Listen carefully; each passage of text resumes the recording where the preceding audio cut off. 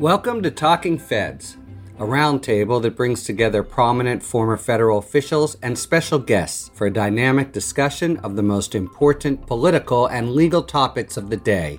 I'm Harry Litman. Illegally commandeering the White House and the Washington Mall, Donald Trump's Republican Party this week rolled out a convention light on policy and heavy on apocalyptic rhetoric about the prospect of a Biden presidency. Trump family members and faithful alternated with culture warriors to serve up a series of dystopian claims about Biden, whose election they warned would mark the end of civil order, the abolition of the suburbs, and the rationing of hamburgers.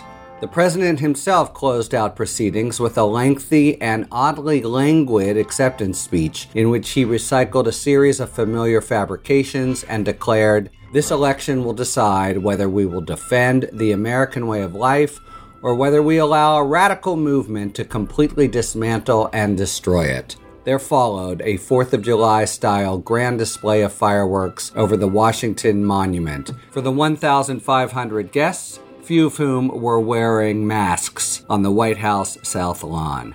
The convention week was marred by unrest in Kenosha, Wisconsin, after a video captured a police officer shooting an African-American man, Jacob Blake, 7 times in the back at close range in front of his children. Trump and Biden offered diametrically opposed reactions, Trump tweeting outrage at the looting and lawlessness, and Biden disgust at the sight of, quote, another black man shot by police in broad daylight, close quote. And then a 17-year-old supporter of Trump crossed state lines with his AR-15 rifle to join the fray and shot and killed 2 of the protesters. Bedlam and misery seemed to come from many corners in many forms. The virus daily death rate regularly eclipsed 1,000 persons as the country overall approached 6 million cases and 200,000 deaths. The official report came out and showed the economy plunging at an annual rate of 31.7%, the sharpest quarterly drop on record. Over 1 million Americans filed for unemployment benefits for the 22nd time in 23 weeks. A record wave of evictions seemed imminent and unstoppable. And for good measure, one of the most powerful storms in U.S. history laid waste to the southeast. To take stock of this baleful week and what it portends, we have a truly phenomenal group of guests. They're all first-timers to Talking Feds, and it's an honor to host each of them. They are Chris Hayes, the host of the Emmy Award-winning All In with Chris Hayes on MSNBC, for my money, the gold standard of cable shows, as well as a weekly MSNBC podcast, Why Is This Happening? Chris is also editor-at-large of The Nation magazine and a prolific author of articles and books, including the New York Times bestseller, Colony in a Nation. Chris, thank you so much for joining Talking Feds. Great to be here. Congresswoman Pramila Jayapal is serving her second term in Congress representing Washington's 7th District. She is a leader in particular on immigration issues as a member of the House Judiciary Committee and the vice chair of the Immigration Subcommittee. Before coming to Congress, Congresswoman Jayapal was the founder and director of One America, one of the largest immigration advocacy organizations in the country. And like both our other guests, she has authored 2 books, Pilgrimage to India, A Woman Revisits, and Use the Power You Have, A Brown Woman's Guide to Politics and Political Change, published in June of this year. Congressman Jayapal, welcome to Talking Feds. Thank you. Wonderful to be with you. Finally, Jeff Toobin, the chief legal analyst at CNN, as well as the staff writer and senior legal analyst at The New Yorker. Before that, Jeff served as an assistant United States attorney in Brooklyn and as an associate counsel in the Office of Independent Counsel under Lawrence Walsh. His 8th and latest book, unsurprisingly, a New York Times bestseller, is True Crimes and Misdemeanors, The Investigation of Donald Trump, just published this month, and you can hear a one-on-one discussion with me about the book on our Patreon site. Jeff, welcome. Hi, Harry. All right. Hello, hello, hello. Let's begin with the convention. Many speeches, of course, with different tenors, but in some ways, after announcing that they were planning an quote, optimistic and upbeat convention, I think the most memorable moments clearly were these dark dystopian mornings, and not just by Trump. Pence and many others called Biden socialist, will fundamentally change the nation, law and order is on the ballot. What does it say about who they were targeting to have such an emphasis on sort of dark and negative claims about Biden? What strategy do you perceive there? Well, I think that it's the same strategy that they've had the whole time. I mean, I actually thought that the convention was more targeted towards possible swing and persuadable voters than I anticipated. It was still very base heavy, but someone noted there were more African-American speakers and have served in the top levels of the administration, which was notable to me. Like, they were trying to talk to voters not already in the fold to an extent, I thought, more than I anticipated. But the basic idea, which is like, I thought the first speech, which was he's the bodyguard for Western civilization, with all the fraught meaning of what that is. It's like, this is it. It's the mob, and you know what the mob means and what color they are and what background they come from and the parts of the state that they live in, if you're talking about a certain state, versus you. And the you there is also heavily overdetermined when it's used on that stage. And that's it. The mob versus you, they're going to come and get you. They. It's a very old American tradition. It's been very effective at certain moments. They do the kind of, I think, one of the coarsest versions of it. It's largely unleavened by any kind of rhetorical deftness, but the demographic fact is that white voters without a college degree, a four-year college degree, are remarkably distributed throughout America and remarkably overrepresented in the states that are the path to electoral victory. And they think that message is the way to get them back in the fold, particularly the marginal ones they've lost, for the 3 to 4% they need to be within spitting distance if they cheat. Well, let me ask that, because a couple questions that Chris brings up. I mean, the first is there are echoes here of, say, Nixon in 1968, even Wallace. But is this really within the tradition of American political rhetoric, or in its darkness, did it go a little farther? And second, you talk about the 3 or 4%, but I would have thought that the focus would be on the sort of 12 or 14% after the really hardcore base. You might summarize them as suburban women voters who seem to have left the fold. But I was struck at just how much he was speaking to people if they're not locked up now, he's lost anyway. Well, for me, I think I definitely saw those two visions. One was directly to the base, as Chris is talking about. That was clear. We knew that was going to happen. I think that there were these appeals at the white suburban women. You saw it with a number of women speakers that were scattered throughout, particularly on day one, but also on the last night. Even if they were family members, these were all targeted white women to sort of deliver a slightly softer message. Certainly Melania Trump's message was directed at those white women. What I think, though, is that it's almost impossible to reconcile those two things. Those two messages were completely different. And so I think it's incredibly difficult to have such a hard-hitting message to your base, but then to sort of throw in a little bit of fluff so that you try to get a few voters. It was a very, in my mind, not a very good attempt at trying to convince those women to come along. And so at the end of the day, the question really is, those women, will they agree with the absolute lies that were painted, whether it's around COVID-19? There is no problem here. Don't you all know? We've already tackled COVID. There is no health pandemic, even though we're approaching 6 million cases and 182,000 deaths today. But also these other issues of safety. I mean, to me, it felt like this unbridled racism, xenophobia that we've seen throughout the campaign, but sort of at a new level. I mean, I'm thinking KKK in 1924, this real attempt to demarcate the future of the country as a white country versus everything else country. And of course, our progressive cities like Seattle and other places were the full targets of that. So is it effective? Really hard to know. But I think that women have been turned off of a lot of things. It's not that they agree with progressives or Democrats on everything, but I do think that there is this yearning for a return to stability that Trump does not provide. He may try to fearmonger and do all of those things, but he's not providing any return to stability. Everyone knows it's chaos everywhere. It was effective in targeting his base. I'm not sure it was that effective in targeting the people they need to win. I was struck more by the pictures than the words, and especially last night. Yeah. I mean, putting 1,000 people in close proximity to each other, the vast majority of whom not wearing masks. I mean, what country are these people living in? Yeah. I just...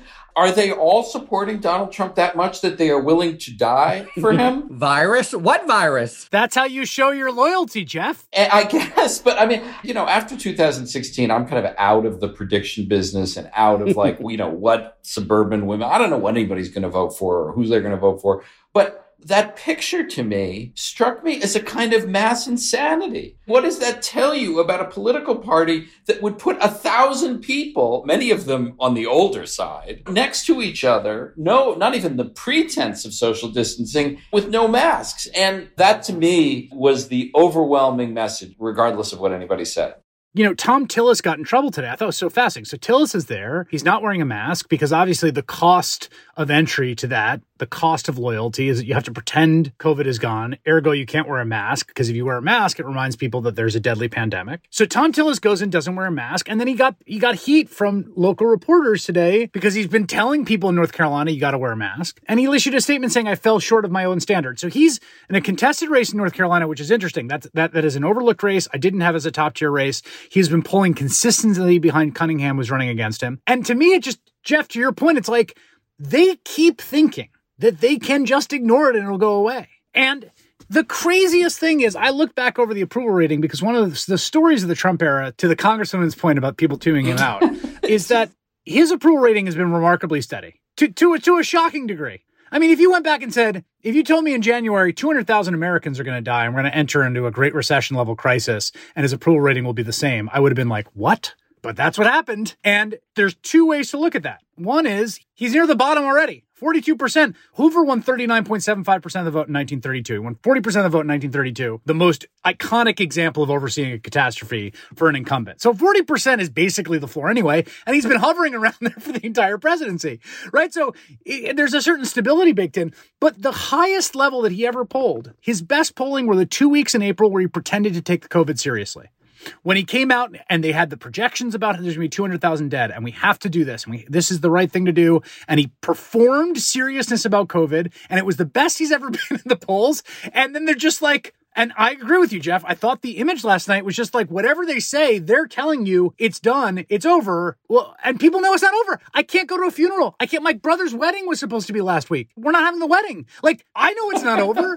Everyone knows it's not over. Look, there were other gestures in that direction. I mean, in some ways they were offensive in the extreme because they were the complete opposite of the kind of president he's been, but the naturalization ceremony. I mean, there were a few moments of trying to be the softer general Donald Trump. But I think the Congresswoman's point is really salient. If you do both, what's going to emerge both in the headlines and be most memorable are these dark dystopian claims about the other guys. So in some ways, that just gets sort of washed over. What about the general absence of substance? Am I being too harsh on them? I mean, it really, they have no platform. Right. Peter Baker in the New York Times asks Trump, what are you running for in 2020? He says, I think we'd have a very solid, we'd solidify what we've done. We have other things on our plates. They did in 2016 at least talk immigration or abortion or judges, whether it was the nice Donald Trump or the nasty apocalyptic prophet of doom. What was missing were any sort of policy proposals, no? I don't know. I mean, I think their policy proposals are pretty clear. Let's get rid of all immigrants. Let's cut taxes, even though they don't say for the wealthiest. That's, of course, what it is. But people seem to believe that somehow they're going to remake the economy. It's the one area where Trump still has a bit of an advantage. But the biggest policy proposal is, I'm going to save you. Yeah. I'm your savior. I'm going to save you from everything bad in the world. And all we need to do is paint these bad pictures. One of the things I was struck by was also who the Republican Party is openly embracing. So not just who was at the convention, but when Ann Coulter says, hey, I want this guy who shot people in Wisconsin to be my president, and people start defending him on Fox News, it is really stunning, right? It is really, really, it's so painful to watch because there used to be, even if there were differences between Republicans and Democrats, and I would argue that in the past, the old kinds of Republicans were actually better than some of the most conservative Democrats, right? There was a real overlap in politics. For sure. It's only now for the first time that every Republican is right of every Democrat. That's right. But when Jeffrey said, these people are, I forget how you said it, Jeffrey, but I'm reminded of one of my Republican colleagues who said to me, who's a very conservative Republican, who said, Pramila, my constituents are telling me that if Donald Trump says jump off a cliff, I should go jump off the cliff, even if it means I'm going to die. So, that is how they're acting. Harry, I don't actually think the absence of a platform, it's weird because political parties have platforms, but I think I know what Donald Trump's going to do if he gets reelected. And I think most voters do. I know who's going to be on the Supreme Court if Ruth Ginsburg and Stephen Breyer are replaced. So I don't think that there's some mystery. I think there are certain areas that are problematic in that area. For example, I guess I have a particular obsession with this pre-existing condition thing, the way they are filing a lawsuit to get rid of protection for pre-existing conditions. And they keep saying we're going to protect pre-existing conditions. I think the lying there is more egregious than in most areas, but I don't think there is a lot of mystery about what Donald Trump stands for or what kind of presidency this would be. I think that's true, but I also do think that there's a weird lacuna around the domestic legislative policy agenda, which has been fascinating because basically they come and they have two bites of the apple of big domestic legislative policy. One is something that Donald Trump clearly doesn't care about, but has to be done because of the coalitional imperatives, which is repeal Obamacare. It was present in Donald Trump's pitch, but it wasn't what made him stand out. I think we would all agree, right? But that's where the coalition is at, and they have to do it. And they take one run at it, fail. They take another run at it, they fail. Then it's the one policy, the domestic policy agenda that brings the Republican coalition together in literally every presidency since Ronald Reagan, which are tax cuts for the top marginal people and corporations. And they push that through. In December 2017, right before it passes, Trump's at one of his lowest approval ratings ever, around 38 or 39%. And then they're done. They're out.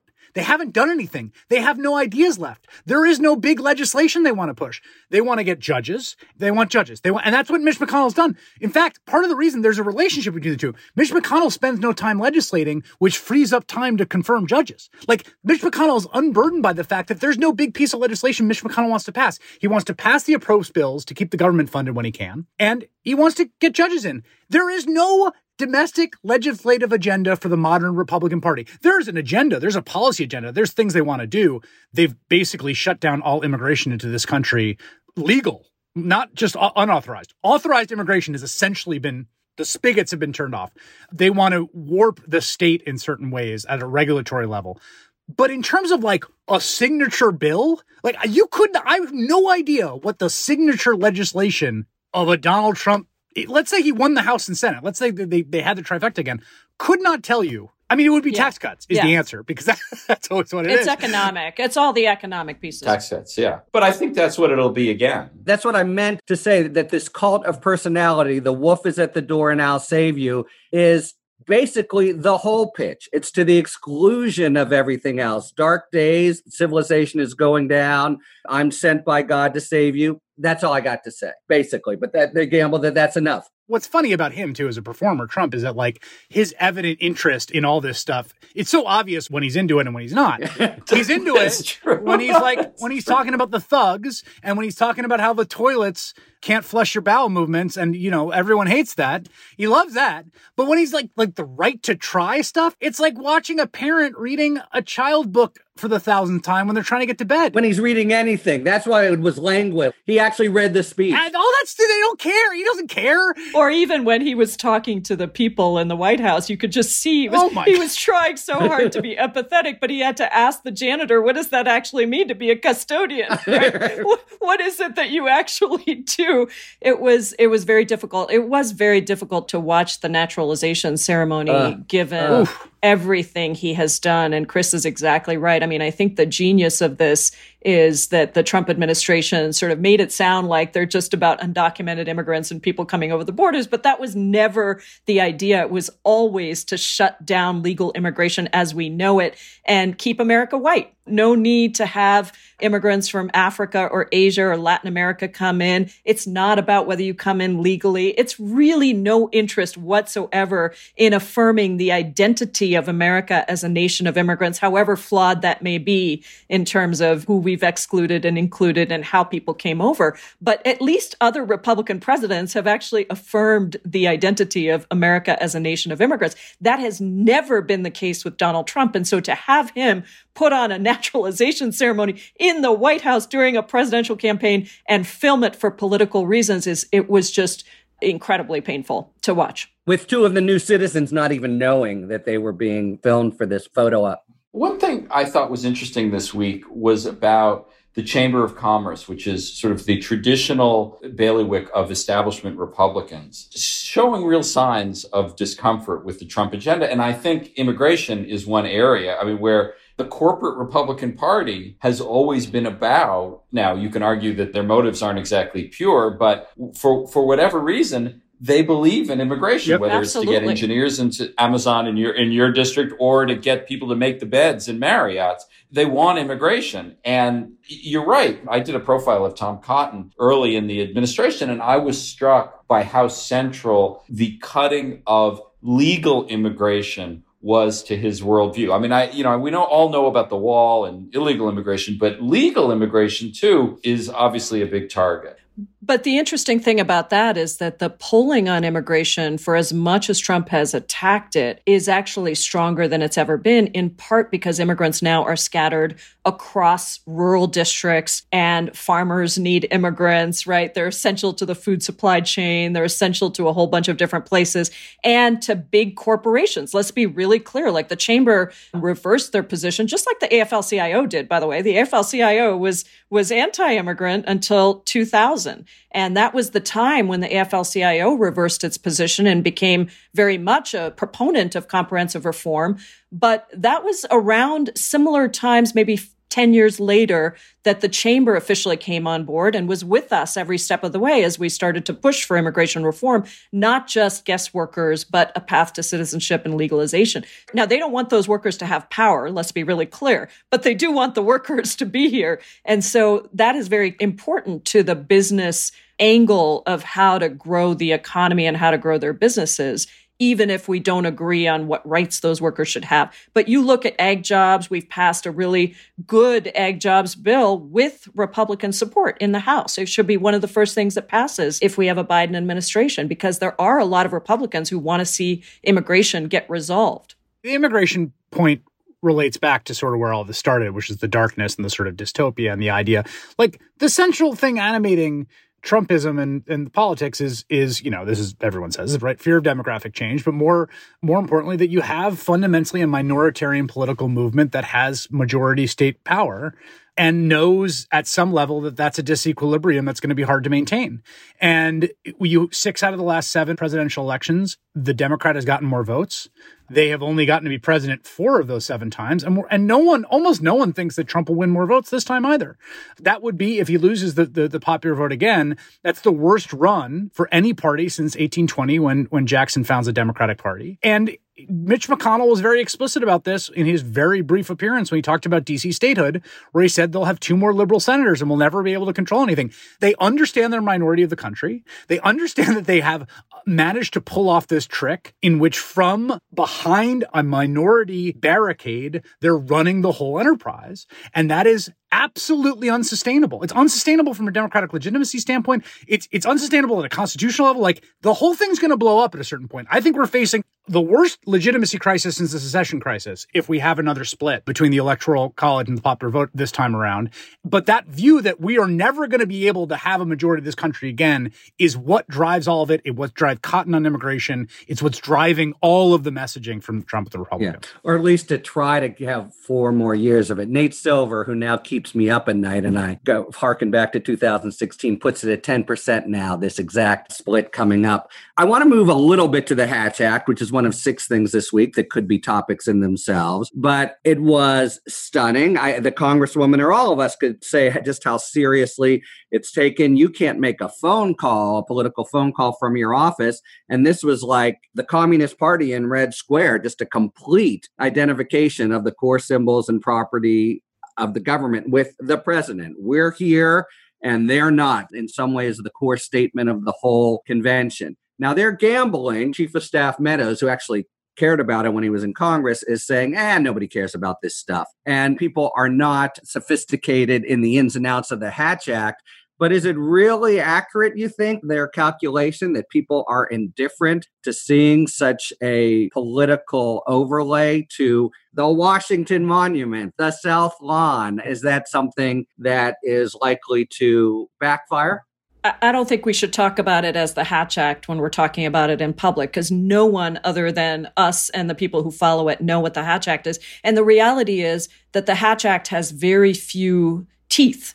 I mean, it's not, everyone used to follow it because it was the norm and the convention, but enforceability is not so great. And so we really need to redo the Hatch Act, is my belief, so that it actually has some teeth.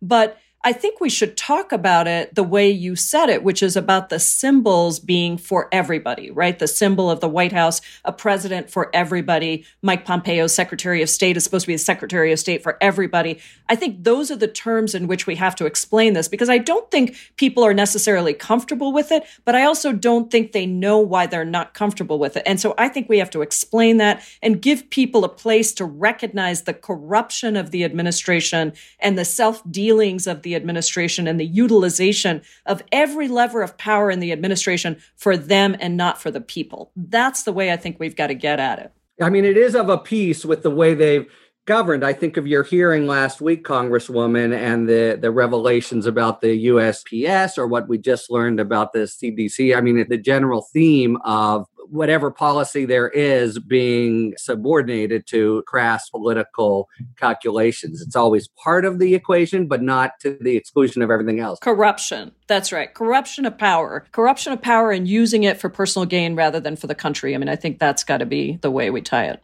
Put me down as skeptical that this is a major issue at all, frankly. I mean, I think every incumbent president that runs for re-election has photographs in the White House and has shown the power of incumbency, and they used to call it the Rose Garden strategy for a reason. I mean, I think there are so many other issues that affect people's lives more, like, the fact that 180,000 people are dead. The fact that this was held at the White House, I just, yes, I understand it was a violation of the Hatch Act, but it doesn't move me a great deal. I agree with that in the sense that, even the Hatch Act itself, there's a little bit of the question of whether you can take the politics out of politics. But the bigger thing to me is just people keep talking about this sort of associating the leader with the state and the kind of authoritarian. But there's also an American precedent here, which is the construction of one-party machine enterprises. There's been a lot of those. I mean, obviously, the totalitarian regime of the Southern Democrats and Jim Crow South was a one-party regime that functioned through white nationalism, explicit manipulation of the law, and a spoils system in which the state and the party were essentially the same thing. Also, we've seen in the Daley machine in Chicago, in which essentially the way you construct a one-party machine apparatus is that you use the state's mechanisms to the benefit of the party that's controlling it. And the incumbency advantage slides from an incumbency advantage to something that's anti-democratic and makes it impossible to have free and fair elections. And that's what we're seeing, right? I mean, there's this concept that one foreign policy writer talks about the idea of free but unfair elections, which is increasingly what you see in a place like Turkey, right? Where it's they have elections and the other party's allowed to run and they can take ads out, but they're not fair elections. There's a fundamental unfairness that's because the state brings its power down to put its thumb on the scale.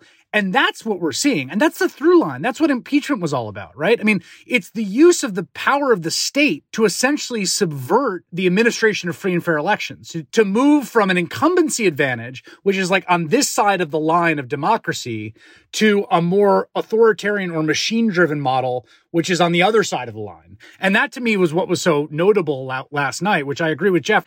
At some level, it's there's 100,000 people dead, 180,000 people dead, like Trump 2020 over the Washington Monument's like the least of my concern. But it's symbolic of something much deeper and much more dangerous in terms of this sort of twinning of the state function. And I'll just bring up this story that Ryan Riley had in HuffPo, which is that the Civil Rights Division of the DOJ sending notices of investigation to a bunch of Democratic governors about their management of nursing home populations during the epidemic in ways that former DOJ Civil Rights Division people say stinks to high heaven, is very clearly like a politically motivated investigation. And that stuff is super dangerous. And just very quickly, the Durham report, when it comes out, will be another example. Yes, exactly. But that's why I think that what they do is unfortunately brilliant in some ways, because there are so many things coming at us that we make this tiering, right? We say, we're not going to pay attention to this one because this one is so much more important. This one is so much more egregious.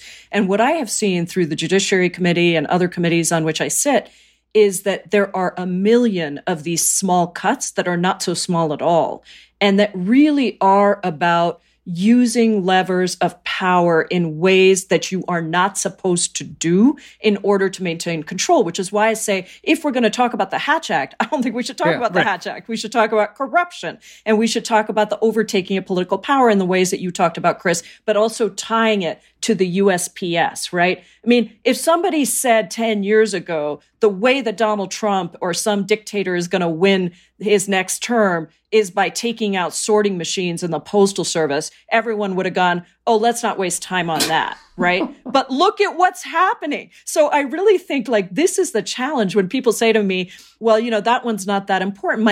I agree on some level, but my only caution is that if we allow any of these things to be normalized, they lay the path towards fascism to happen much more quickly. I mean, the road to fascism is littered with moments where people didn't speak up or stand up against things that seemed small at the time. And they turned out to be parts of a much bigger plan. And I think Donald Trump has a lot of those things in play. I totally agree. And I don't think it's unduly alarmist. There's a consensus here, but it's an interesting one because on the one hand, I think all of us see like a very deep symbolic representative moment in the fireworks over the Washington Monument that's grave.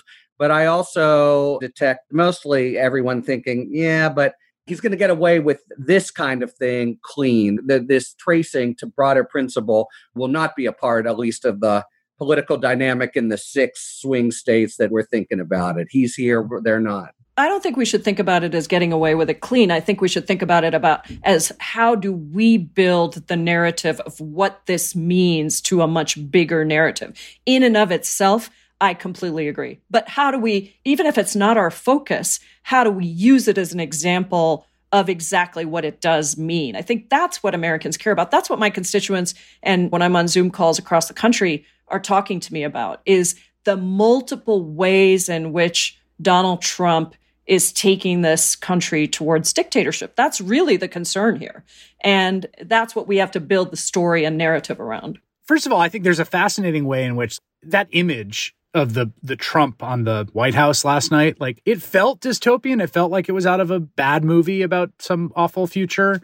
But it also like awakened a certain deep civic religion in me where I was like, this is sacrilege. Exactly. You can't do that. I feel like I'm seeing something wrong, very deeply wrong, like viscerally wrong. And I think that's not a bad thing to keep in people's consciousness, this sort of the defilement. But I also think that there's a little bit of like elite Lincoln Project defetishization of how deep that civic religion stuff is that I don't think has a ton of truck with a lot of marginal voters. Yeah. It doesn't mean it's not important. It's just like there is a certain kind of elite conversation you hear about this stuff that can start to feel a little detached from what I think is more animating. All right. I want to leave some time for Kenosha. And let's move now to our sidebar, which is an excellent transition to Kenosha. It is about the federal role in regulation of guns and firearms. And we are really fortunate to have none other than Coach Steve Kerr to describe it to us.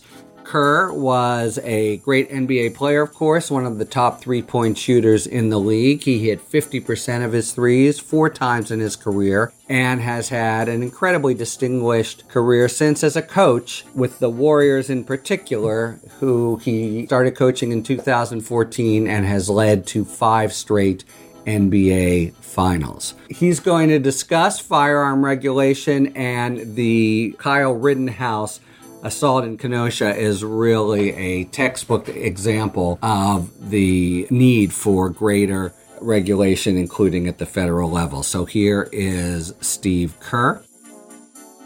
Every day, 300 people are shot in the United States and over 100 people are killed. Americans own twice as many guns per capita as any other country, and our homicide rates are at least 25 times greater than those of other developed nations. Since 1968, more Americans have died from gunshots than have died in combat in all the wars in American history combined.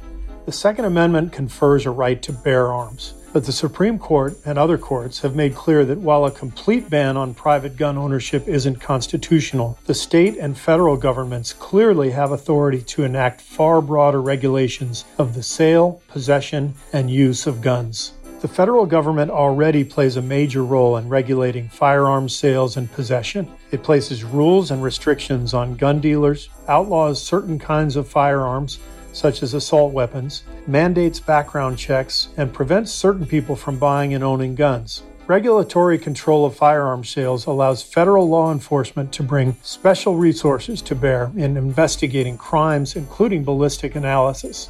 Where enforcement is concerned, federal criminal law imposes long sentences for certain crimes committed with guns and makes it illegal to buy a gun to pass on to someone who isn't eligible to own it.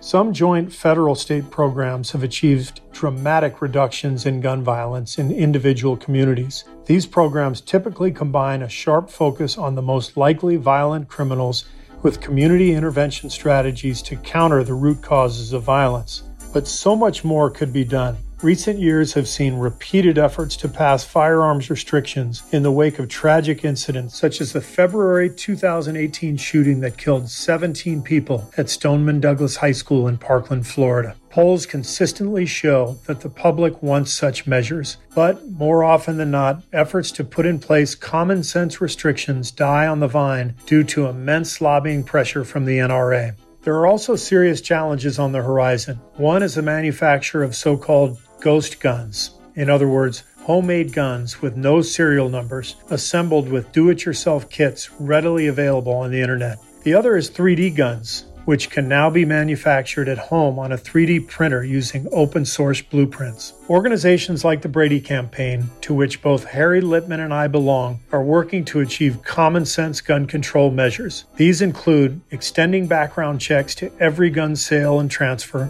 expanding the categories of persons banned from owning guns, for example, hate crimes perpetrators, banning military-style assault rifles and high-capacity magazines, and extending existing laws to reach 3D printed firearms and ghost guns.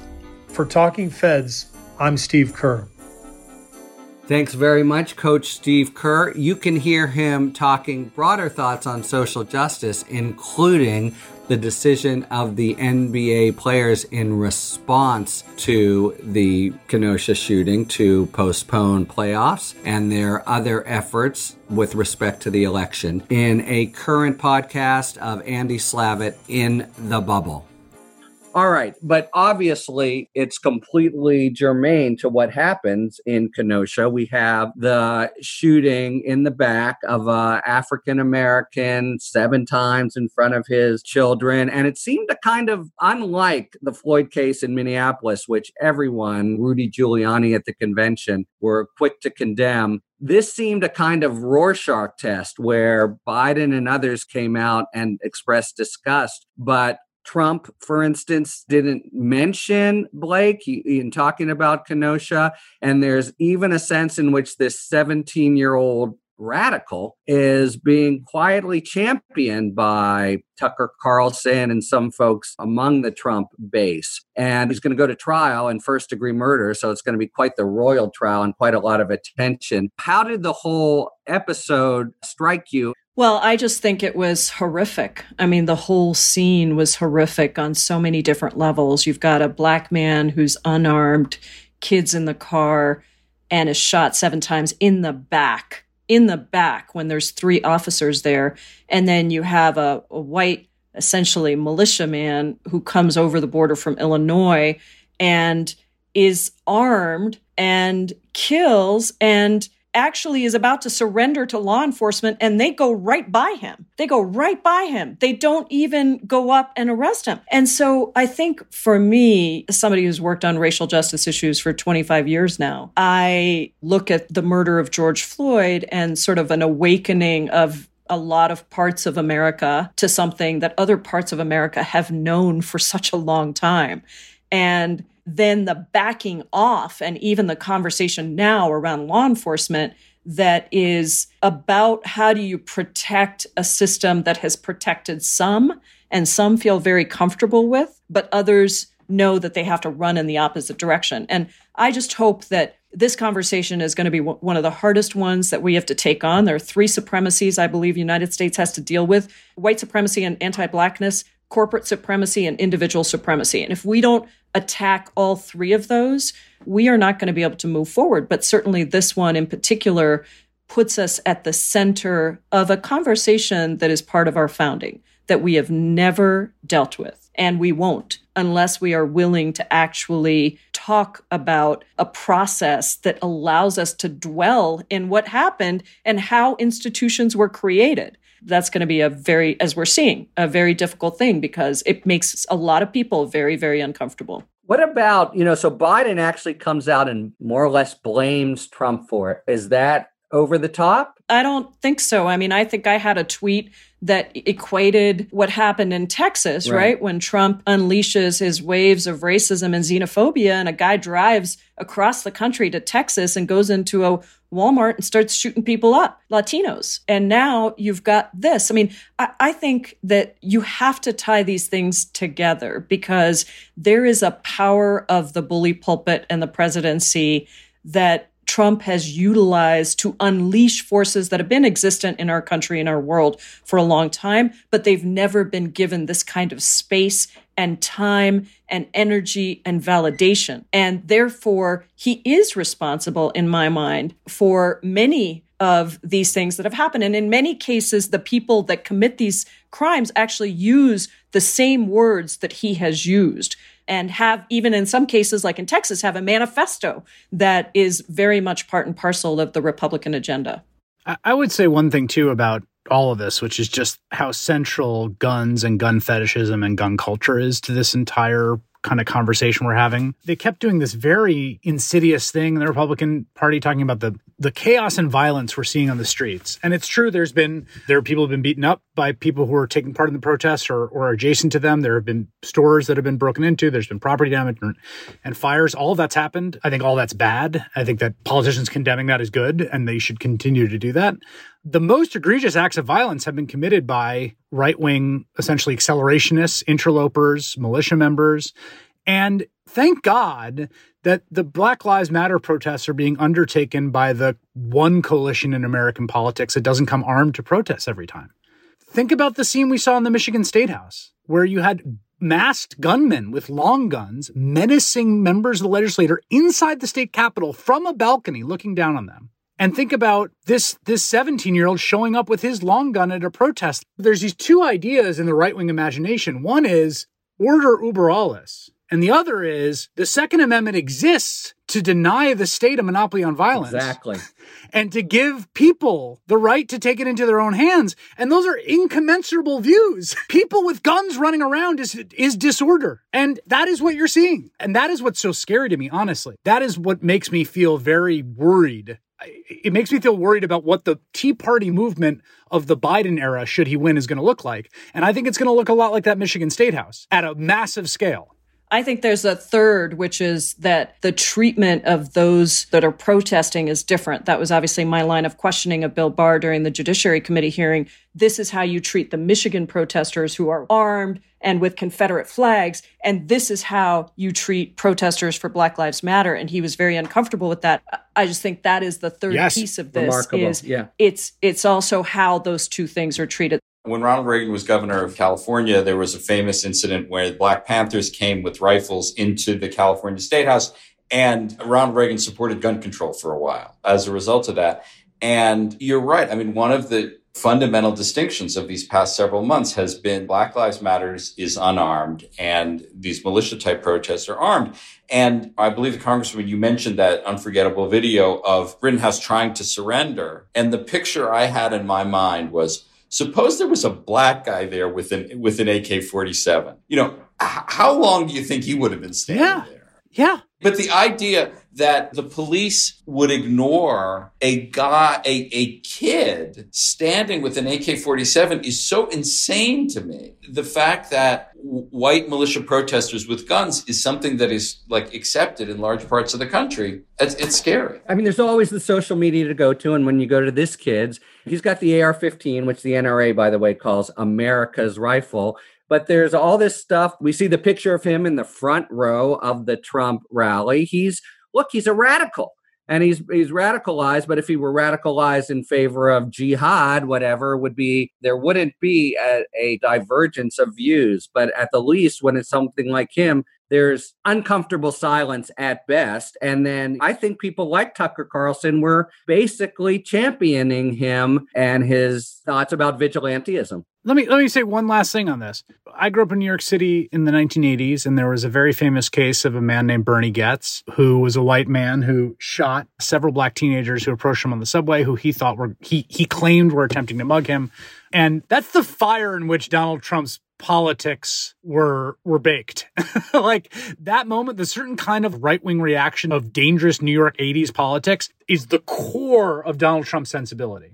Outer borough white people scared of black people and crime and disorder in the city of New York and the Guardian Angels and Bernie Goetz and the Crown Heights riots and the Central Park jogger. Like that is the stuff out of which Trumpism is created. And the mayoralty of Rudy Giuliani was created out of that. Exactly. And the tie between Giuliani and Trump last night is only the latest example of the connection between the two.